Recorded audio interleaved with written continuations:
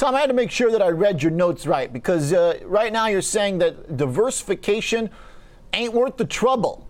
What does that mean? Well, sometimes it's like the movie The Waterboy, when they're in the locker room and the strategists say, hey, remember when brick worked? Remember when small cap worked? Remember when value stocks worked? And then they use that as their allocation. When, what really works is to find companies that are winners in the real world. And those companies do work. I mean, if you think about it, last 15 years, the S&P 500 and Russell 2000 have been about the same, maybe the S&P a little bit better. But a lot of people told you, you had to be in international stocks. And in general, the EFA is only up 25% in the last year. Last 15 years. So it's a lot of the standard diversification where you put a static asset allocation to different things, hoping for a reversion to the mean, just hasn't worked. And, the idea was, but you can reduce volatility. But what happened when we looked at yesterday? All the markets went down. If it was the Shanghai, if it was NASDAQ, if it was the S&P, if it was EFA, they were all down well over 1% yesterday. Yep. I got to say, number one, I didn't expect the non-diversification call. I also did not expect it to be followed up by a Waterboy reference, Tom. So at the end of the day, I mean, it sounds like this is another way of saying stay strong and reliant on tech.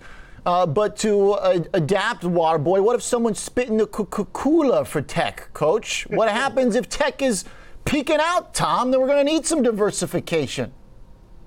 Well, and that's been something that people talked about for the last 5 years, that the market was high, tech was overextended, you should be using some kind of diversification. And the reality is that until it's over, it's not over. And so we look at it and say, as long as they're winning in the marketplace, and a lot of these companies that we've followed and continue to own have 30, 40% growth rates, that's going to be rewarded in the market.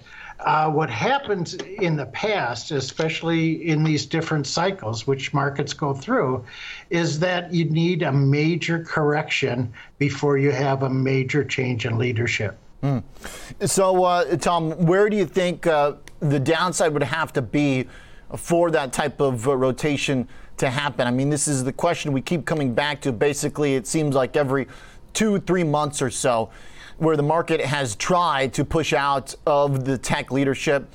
To some extent, a little bit of it did last, where Tesla and high growth, very, very futuristic tech trades and SPACs, all that stuff is still very much down from February. What's it going to take to get that money out of FANG? Is it ever going to happen?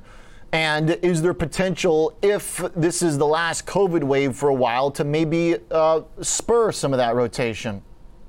Yeah, and certainly we saw some of that rotation to the market or economic recovery stocks in the first quarter of this year as people started to anticipate that.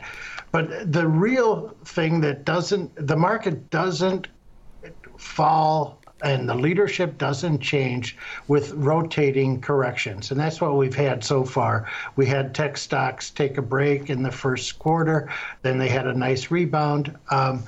So as long as the impact on the economy stays the same, and that's where we're seeing this digital revolution just go through everything that we do. We don't believe that the COVID situation will ever have just a silver bullet. And so you're going to continue to have companies that benefit from this integrated business models and tech revolution. You can call it the fourth industrial revolution. It is here to stay, and those companies that are the leaders are going to continue to be the leaders. We've especially liked fintech. $35 billion of angel investing went into fintech the first half of this year. So we're seeing that until we get consolidation and some tapering in the growth rates of these cycles, we still think that you stick with them.